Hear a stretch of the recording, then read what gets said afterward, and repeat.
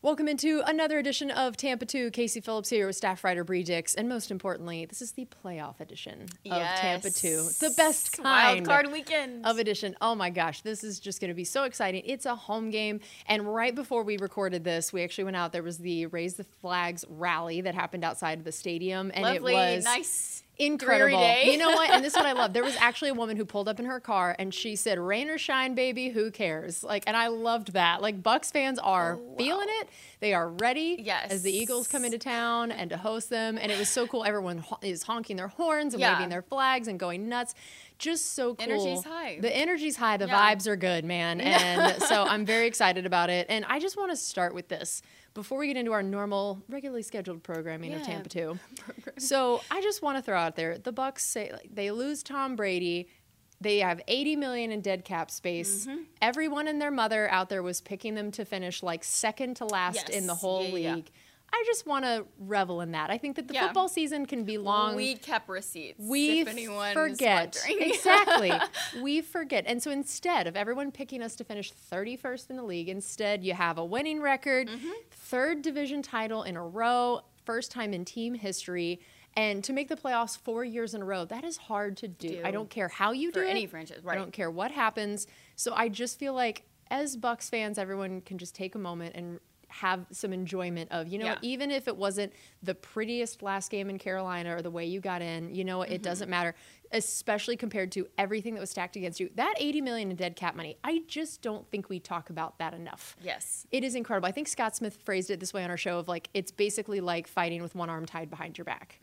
And yet getting to the 12th round of a boxing match and winning with one arm tied around your back. And I just thought that was so great. At the outset, if we would have thought that they would have been able to re-sign Jamel Dean and Anthony Nelson and Lavonte David, no one would have believed it, but somehow we managed. Even with all that dead cap money to keep a lot of key people. So anyways, just felt like going on that little bit of a soapbox moment to start, set our tone. These are how we feel. These are our vibes right now, and it's good. Yes. So with that said, let's go ahead and look a little bit back at that Carolina game before diving into this Eagles matchup. What were some of your big takeaways?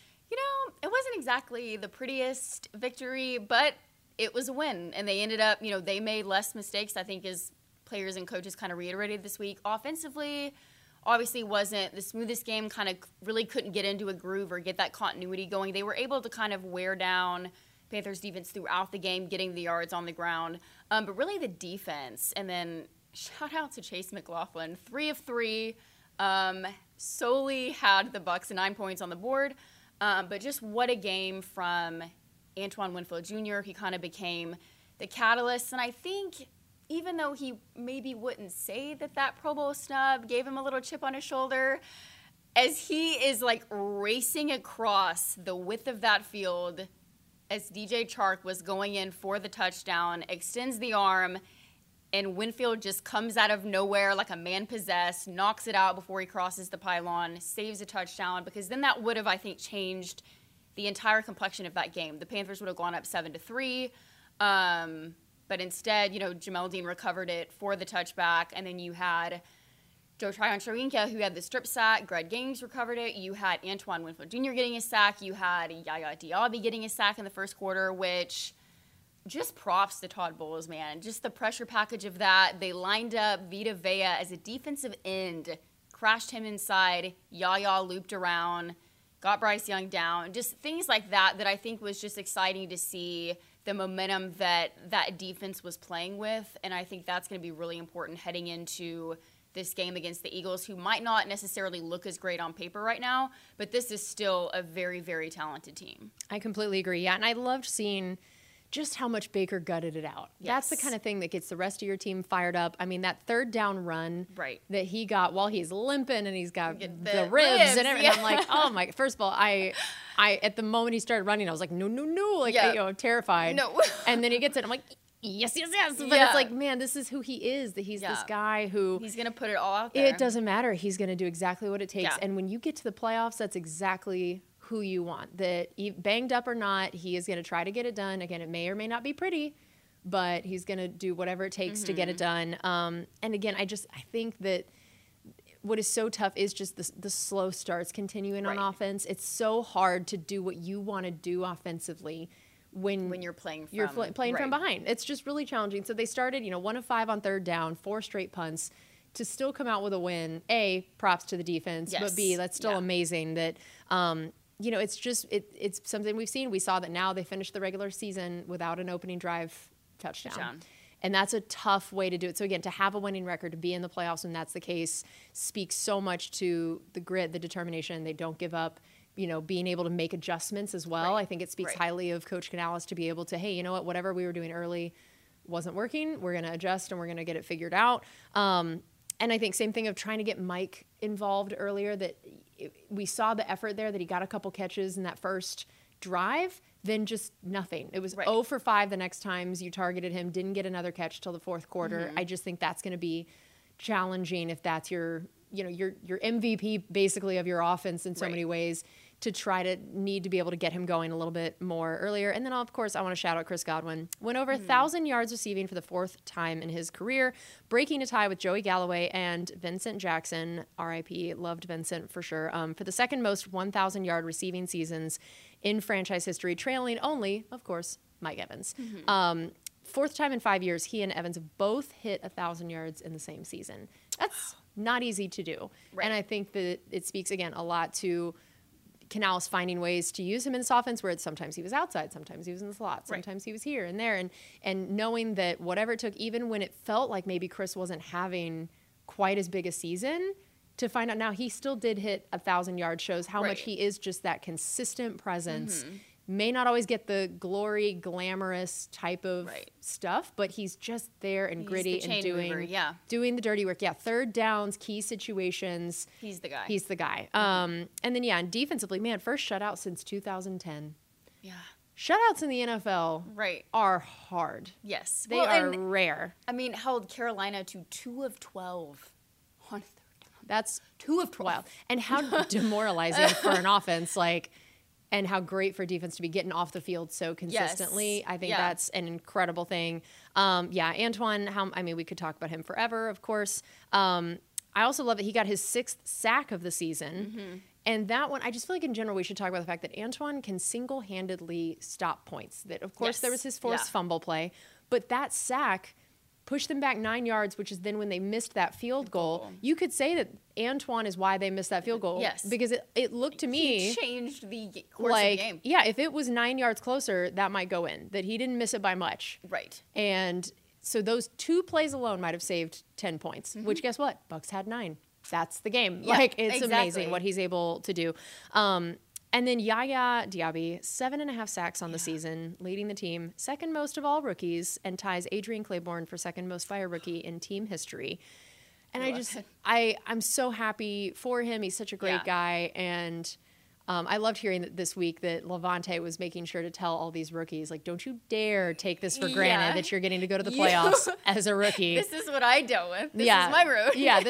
I feel like Levante was the guy that was going, I walked uphill to school both ways in the snow, and he's telling all these rookies, hey, don't take it for granted. And you can tell Yaya has not taken anything for granted. He's been ready when his number's been called, and it's so cool to watch him grow in this defense where he's always had the physical tools, and it feels like you can really see that the mental side and the understanding of the game is picking up a lot, and I just think that's great. And then, Chase McLaughlin, 57-yard field goal that tied his season and career long, his third 57-yarder in 3 tries this season, all of them tied for the 5th longest in team history.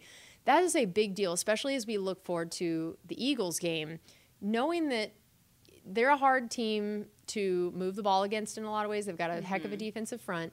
Yeah. If you can just know that you can cross midfield, get anywhere close to field goal range, you feel so much better about being able to get some points. Of course, they're always going to want to go for 7. Right. But at least if you feel like, you know what, with Chase McLaughlin, we feel like we almost have guaranteed points if we get anywhere close.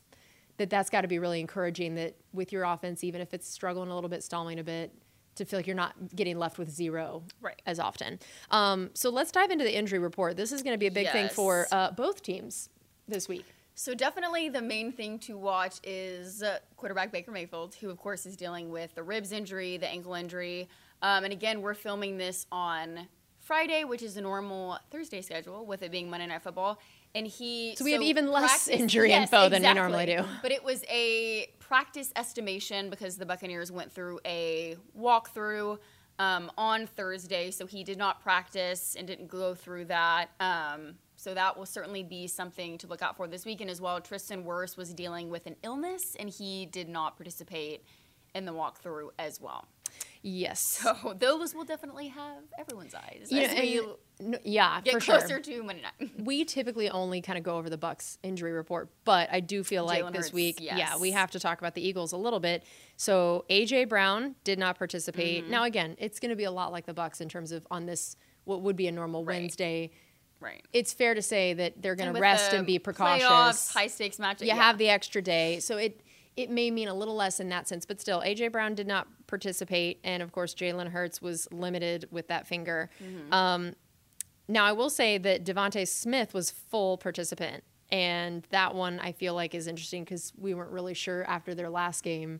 So the fact that he already on Wednesday was full means he's probably going to be just fine. So it is mainly that A.J. Brown, Jalen Hurts one that's going to be really interesting to watch.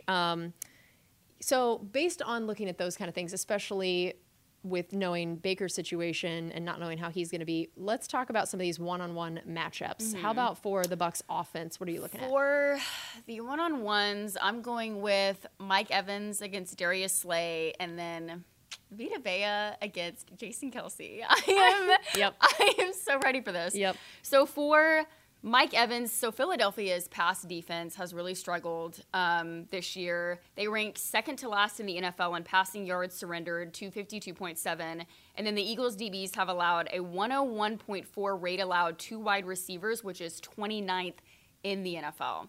I think this wild card matchup could really create some opportunities for Mike Evans. And if he is isolated in man coverage, they're going to take that shot all day long. I mean, Mike Evans has just kind of become Baker Mayfield's go-to threat downfield this year, has that kind of larger frame to box out DBs. He's a cheat code on the back shoulder throws. I think he doesn't really get enough credit for his route running ability. He's so physical at the releases. The way he baits guys with his stem. I mean, just all throughout, what a season he's had. And, of course, just the accolades just speak for themselves. And then Darius Slay is obviously a guy for Philadelphia that's kind of been on the injury report, missed 4 games with the knee injury. But I think there's optimism in Philly that he will be able to make an appearance in this game. And he's a guy that just kind of plays through, the hands of the receivers, really physical, kind of is able to disrupt the tempo of guys' routes. So I think that's going to be a really critical matchup. And then, man, Jason Kelce, Vita Vea. To be honest, it doesn't get any better than that. I mean, you have Vita Vea, just the Bucs' menacing nose tackle that just routinely commands double teams, so strong at the point of attack, just overwhelms centers and guards. And then Jason Kelce, the Eagles' run game runs through him, whether it's the seal blocks, whether it's the pulls, just his athleticism, his ability to dislodge guys, get to the second level. So athletic, probably one of the most, if not the most athletic center in the NFL. So that's going to be, I think, a big emphasis and a critical matchup this week to see kind of how those lines dictate the pace of the game. Yeah, I think for me, essentially, the one-on-one, the position group, the keys to the game. Yeah, they're really all kind of hand in hand. All the same. Yes. It's the run game in general. So for, of course, my one-on-ones, I chose Rachaad White versus Fletcher Cox. And I chose Vita Vea versus, and I said Jason Kelce, and then I said / DeAndre Swift. Because I had a feeling you were going to pick Vita versus Jason Kelce. But also, again, it's versus DeAndre Swift in there as well. Everyone. Yeah, so, all the above. Yeah, so that's basically my one-on-ones. And then my position group, I was just both lines, all the interior people. Especially because when you look at the last game, we had 41 rushing yards. They had 201. Yep. That is rough. Yeah. That is going to make it dang near impossible to win. It's after, we talk about how an indicator for any game is the turnover margin, right? Who wins the turnover battle is the single biggest stat typically that predicts wins. But I think rushing yards like that, it's twofold, right? That there's the chicken or egg situation of it of you're ahead so you're able to run more to run off the clock so you end up with more stats. But also, if you can impose your will on the run game first, that is going to make a huge difference because it just makes everything easier. So also knowing that for your rush defense, Jalen Hurts' finger is hurt, probably not going to want to throw as much as usual. So can you contain him in the run game? Can you contain DeAndre Swift? That all that's going to be so important. And then look, we know they are real good in those short yardage situations. They bring in that tush push, brotherly shove, whatever you want to call it. Both names are great. Now I will say part of the one-on-one when we pick Vita, if I'm going to send anyone that I feel good against a tush push, it's going to be Mr. Vita. Vea, That feels like a perfect person to have in there to try to stop that.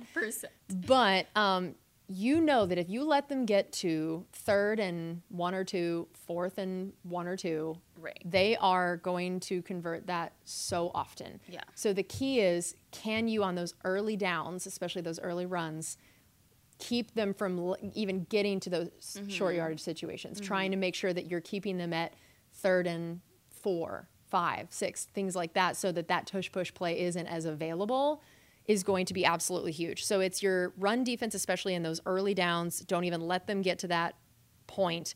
And knowing that, especially that Saints game, you sort of got out-physicaled. And this is an Eagles team that's going to try to do that to you as well. So can you impose your will on both sides of the ball with the line? Because that's really going to disrupt, I think, a lot of what they want to do. And then same thing, you don't want to make, the same way that they're not going to want to make Jalen Hurts do as much, you're not going to want to make Baker do as much. So it's interesting, the parallels between these two teams right now. Very similar. It's going to be, they're going to both be trying to do the same thing and stopping the same thing. So I think that's going to be really interesting. How about you? With your position groups are the same? Yes. Yeah, I went with, and I loved this quote from Todd Bowles, but he said, we have to play better. They beat us on both sides of the ball, up front and in trenches, which was week 3. They won the ball game. For us to win this ball game, we've got to win in the trenches. And I think that is just very overarching of all of it, offense, defensive line, how they're able to control, whether it's for the Bucs offensive line, being able to get some push in the run game, keeping Baker Mayfield upright with the injuries that he's dealing with, giving him time to go through his progressions, his reads, but then also defensively just being able to get pressure on Jalen Hurts, but also just being disciplined in run fits, whether it's against DeAndre Swift, whether it's against Jalen Hurts, because he is a guy that he might be trying to do more. They haven't done as many design runs with him this year because obviously their offense is predicated on the run, whether it's the having Jalen Hurts in the shotgun, whether it's the RPOs, whether it's the spread, all of that works together. But when he's dealing with all these injuries, he might be more tempted to just take off running. And he's a guy that is very elusive when he does break contain. So how are they able to handle him and corral him? Because if you over pursue, if you don't take the right angle, he's going to exploit you all day long. For sure.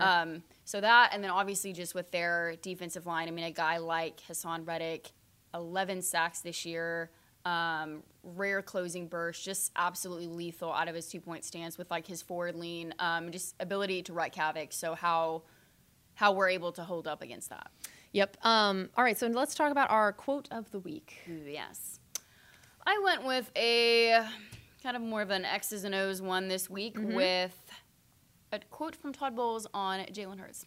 And he said, he gets his runs in, but it's the passing runs that kill you when they rush 4. He's so athletic, he gets outside the pocket anyway when you have 4, and you try to rush him normally. When you send 5 and he makes somebody miss, he gets up through the hole. That's going to be a real concentration point because I don't see anybody that has really stopped it. We just have to try and limit it from being 30, 40, 50-yard gains and try to keep it to 6, 7, or 8, hopefully. Yep. Yeah, I think that's great. I think it's very true. We talk about that, especially, again, with his finger being hurt. I can see Jalen really trying to extend plays with his legs instead.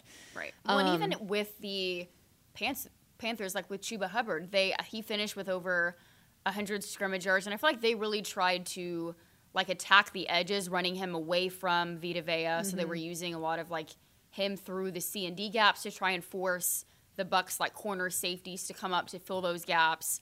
And that could be something that, Philly tries to do, whether it's with Jalen Hurts, whether it's with DeAndre Swift.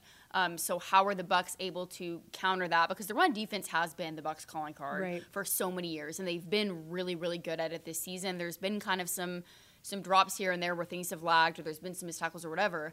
But this is the week that the margin of error is very slim, and you have to be able to stop it because if not, that's going to get demoralizing. But they're going to start carving it up with those 3-yard runs that later turn into 7, 9, 10. Yep, I completely agree.